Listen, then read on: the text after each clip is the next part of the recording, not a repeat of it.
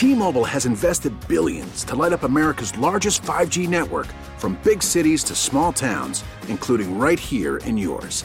And great coverage is just the beginning. Right now, families and small businesses can save up to 20% versus AT&T and Verizon when they switch. Visit your local T-Mobile store today.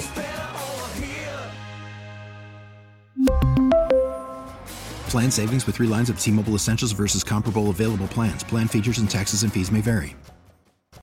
Odyssey is giving you a chance to win a trip to London to see Taylor Swift at the Eras Tour. It's Tay in the UK. Hey, it's Taylor. Just download the free Odyssey app, log in and listen to a participating station for a minimum of 60 minutes to get your daily entry. And you could win a chance to fly off to London with 3 friends and see Taylor. I can't wait to see you at the Eras Tour in London. For more, go to odyssey.com/Taylor. Tay in the UK. It's on the Odyssey app. Thanks to Republic Records. This is a national contest.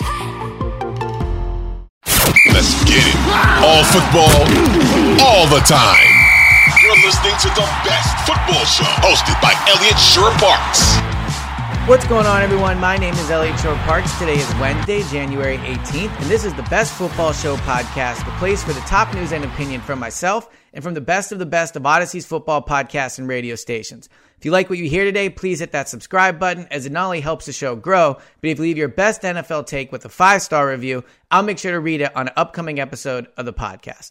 All right, time to move into the next week of NFL playoff games. Obviously, a super exciting week of games, much closer games than many expected. The few blowouts, obviously Dallas took care of business on Monday night, and I actually thought they were the most impressive team of the weekend. If you look at everything that happened, you know, how we saw all the teams look, I think Dallas was the one that really helped themselves the most in terms of their outlook on their playoff run. If you look at how they were heading into the postseason, things did not look good. Dak Prescott was not playing well, and I thought the way Dak played really changes how I view the Cowboys heading into this next week, and certainly a tough matchup against the 49ers. But I think they have a chance in that game, and we'll certainly talk about it more as the week goes on. But today, I want to talk about power ranking the best remaining teams in the playoffs. So who I think is the best team left and who I think is the worst team still remaining. And by doing so, I'll give you guys my thoughts on each of the teams. And I'll say this right off the jump.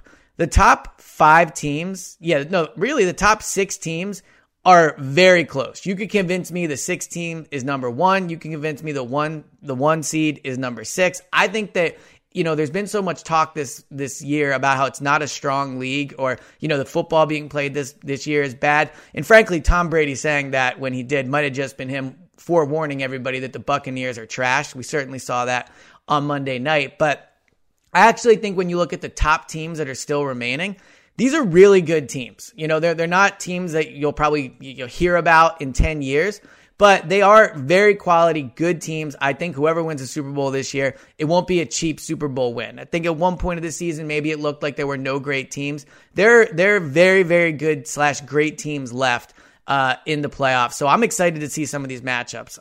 Let's get right into it. I'll start with who I think is the worst team remaining in the playoffs, and that's the New York Giants. Let me first say that I give them credit for going into Minnesota and winning that game. I did not think they would win that game. I thought the talent of the Vikings would win out, and it almost did. That Darius Slayton drop pass, the Vikings jumping offside and having to kick a field goal instead of going in for a touchdown. I mean, the Vikings were really close to winning that game. But I give the Giants credit for going into Minnesota, into a hostile environment, and being able to win that game. So ultimately, I think for the Giants, it was a huge building block for their program. If you look at what Brian Daboll's done this year, they should have a ton of confidence going into next season that they can be even better, especially once they add some actual talent to that roster. Daniel Jones played really well. His contract's going to be really interesting. I'm not sure if I would give him that $30 million a year deal, but with how he's improved this year, still, not a top 20 guy, I don't think, but improved this year, and having a playoff win, he has every right to ask for a ton of money, and I think somebody will give it to him. But from the Giants' perspective, it's going to be tough on what they're going to have to do. But the Giants overall heading into Philadelphia, again, Probably the least talented, or definitely the least talented roster still in the playoffs. Just no playmakers on offense besides Saquon. They don't have a great pass rush. They don't have a ton of talent in the secondary. Adoree Jackson coming back was big for them, and he did a decent job against Justin Jefferson. But ultimately, I just can't in good conscience look at the rest of these teams and say the Giants are in their same league. If the Giants were to upset the Eagles, it would be a catastrophic loss for the Eagles. If the Giants were to then beat the Cowboys or 49ers, of course, at that point, you start giving them credit. But ultimately, the Giants should not win another playoff game. And if you're being fair in any power rankings, I think it's very clear they belong at the bottom of the current remaining teams for the NFL power rankings. But again, props to them for getting this far. The next team is the Jacksonville Jaguars. What a win that was. And I think it really showed how important coaching is. Not that coaching being important is a secret. Everybody knows you have to have a great coach to win in the NFL. But you saw the differences in when you have, really the Chargers roster is better, but when you have somewhat evenly matched teams, how much of a difference a coach can make. Brandon Staley was horrendous in that game. The fact they didn't have Mike Williams really going into that was, let's be honest, almost completely his fault. Mike Williams should not have played in that final game. But look, you get the 27-0 lead. Trevor Lawrence is struggling. No excuse to lose that game. Obviously, no excuse. There's no way a head coach should lose that game. He didn't run the ball enough. He managed things poorly. The missed field goal at the end is not his fault, but ultimately, you blow a 27-0 lead against a team with a second-year quarterback in Trevor Lawrence, a team like the Jacksonville Jaguars, and a team where you get 5 turnovers in the first half. It's ridiculous. And on the flip side, Doug Peterson called all the right plays, had his team ready to go. Obviously, Trevor Lawrence comes out and plays really poorly, but I think the fact that they kept playing hard, they didn't give up, shows how much they truly believe in Doug Peterson as a head coach. But even, the 4th and 1 play where instead of sneaking it, he hands it off to the running back. How calm his team was in the second half, going down for that game-winning field goal. Doug Peterson is a big game head coach.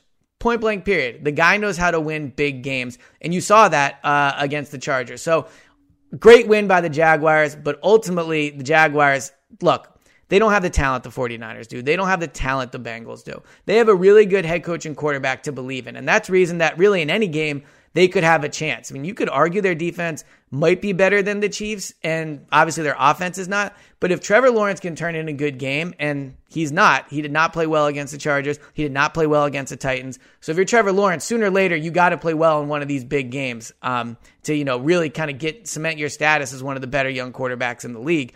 Now, and the matchup against the Chiefs is going to be a tough one. But I think because they have Doug Peterson, they have a chance in the game to keep it close. I'd be very surprised if they won. But when you have a head coach like Doug that's coached in big games, knows how to be aggressive when he has to. He's already said it. When you play the Chiefs, you have to get touchdowns. I think Doug's going to be uber aggressive. I think you're going to see some really interesting play calls. But ultimately, the Jaguars, to me, are the 7th seed right now, the 7th best team remaining. Next, I'll go with the 49ers. So the 49ers game against the Seahawks was, I think, a little bit misleading. If you look at the final score, you see they won by a lot. I don't think it ever felt like they were actually going to lose, but they were losing at halftime. Geno Smith is driving with the ball in the third quarter for a chance to take the lead. They have that fumble, and obviously things just completely spiraled out of control from there. But I didn't think Brock Purdy looked that good. I know his final numbers, again, late, he really added on, but he missed a ton of throws in the first half. Not a great Seattle defense he's going against. Not terrible, but not a great defense. So to me, when I look at the remaining NFC teams, I look and I go, okay, they all have really good defenses. Niners, Cowboys, Eagles, all really good defenses. Mike McCarthy might be underrated as a head coach at this point. Clearly, you would give Shanahan the edge, I think, at this point over him as a coach. Nick Sirianni, great coach. So I think they're actually in some ways all pretty evenly constructed. The Eagles have the best roster overall. The difference at this point is the quarterback, and Brock Purdy deserves credit for what he's done. Look, he did make some nice off-schedule plays in that game, but ultimately, when you look at how Dak played against Tampa Bay, you have to give the Cowboys the edge over the 49ers on the power rankings. Now, going into San Francisco is going to be difficult. I think it's going to be a very close game, but they have the better quarterback. The Cowboys have the better quarterback than the 49ers. Brock Purdy still has a lot to prove. Again, props him for doing what he's done, but you have to rank him as the worst quarterback remaining among those top 3. You could even argue Daniel Jones over Brock Purdy, the way Daniel Jones played against the Vikings. But at this point, I think Brock Purdy's the difference between the Eagles and the Cowboys. So next up, I would put the Cowboys. So Giants, Jaguars, 49ers from bottom up. Next, I would put the Cowboys. Look, they were incredibly impressive against Tampa Bay. Tampa Bay is a team that looked like they wanted to quit. It looked like they had no interest in being there at all. But Dak played awesome, and they made him quit in that game. You survived the 4 missed extra points, which was crazy. But Dak was excellent with his decision-making. His accuracy was awesome. He stepped up on big downs. If the Cowboys get that version of Dak, they are certainly capable of making it to the Super Bowl, especially with how evenly matched these 3 teams and the Giants. The Giants are not evenly matched, but how evenly matched the Eagles, Cowboys, and Niners are. If they get that version of Dak, they're in really good shape moving forward. So I thought they were the most impressive team of the weekend, and that Niners game against them, which we'll talk about later in the week, it's going to be a really, really good one. I still think the top team in the NFC is the Eagles. They have some health concerns. Jalen Hurts seems like he's healthy now, and you could, if you wanted to just ride momentum, say the Cowboys or the Niners, but the Eagles have been the better team than them all year. They did end up with the number 1 seed, and they haven't played in the playoffs yet, so you could ding them a little bit for the Niners won their game, the Cowboys won their game, the Cowboys look great doing it. But ultimately, I still think the Eagles deserve the top seed in the NFC right now, and I think they deserve to be ranked as the top team in the NFC in the power rankings. So the 3 AFC teams, I think at this point, they are the 3 best teams remaining. Cincinnati, not an impressive performance against Baltimore, and they're dealing with some injuries. But man, Joe Burrow, not excellent numbers. But I think if you, again, talking about quarterbacks, you would probably take him over Hurts, Dak, and Purdy at this point. The Bengals defense played really well. They have skill position players. I think playing the Ravens for that 3rd time back-to-back weeks is difficult. So something to keep in mind for that Eagles-Giants game. But they won. They made the big defensive play to win it. And I think at this point, they're the 3rd best team remaining in the playoffs. Number 2 for me would be the Buffalo Bills. They won, much like the Bengals. You give them credit for just doing that and just coming out with that win.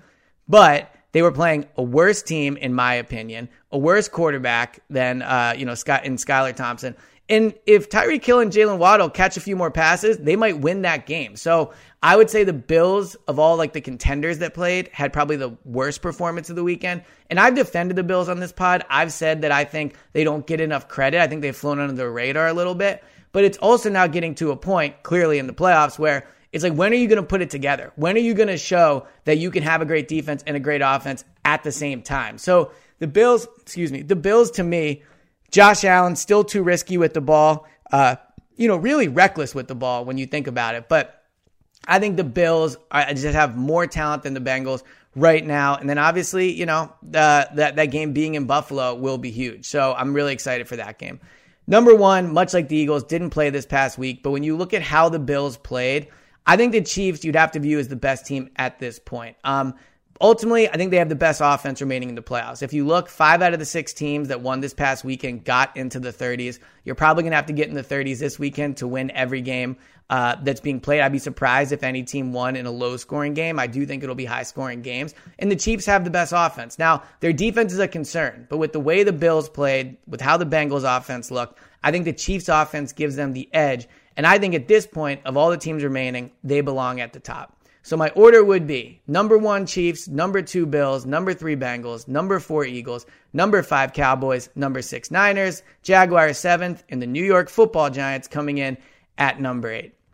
This has been the latest edition of the Best Football Show podcast. Thank you guys so much for tuning in. Please hit that subscribe button and please leave a 5-star review if you like what you hear, and I'll talk to you guys next time. Odyssey is giving you a chance to win a trip to London to see Taylor Swift at the Eras Tour. It's Tay in the UK. Hey, it's Taylor. Just download the free Odyssey app, log in and listen to a participating station for a minimum of 60 minutes to get your daily entry. And you could win a chance to fly off to London with 3 friends and see Taylor. I can't wait to see you at the Eras Tour in London. For more, go to odyssey.com/Taylor. Tay in the UK. It's on the Odyssey app. Thanks to Republic Records. This is a national contest.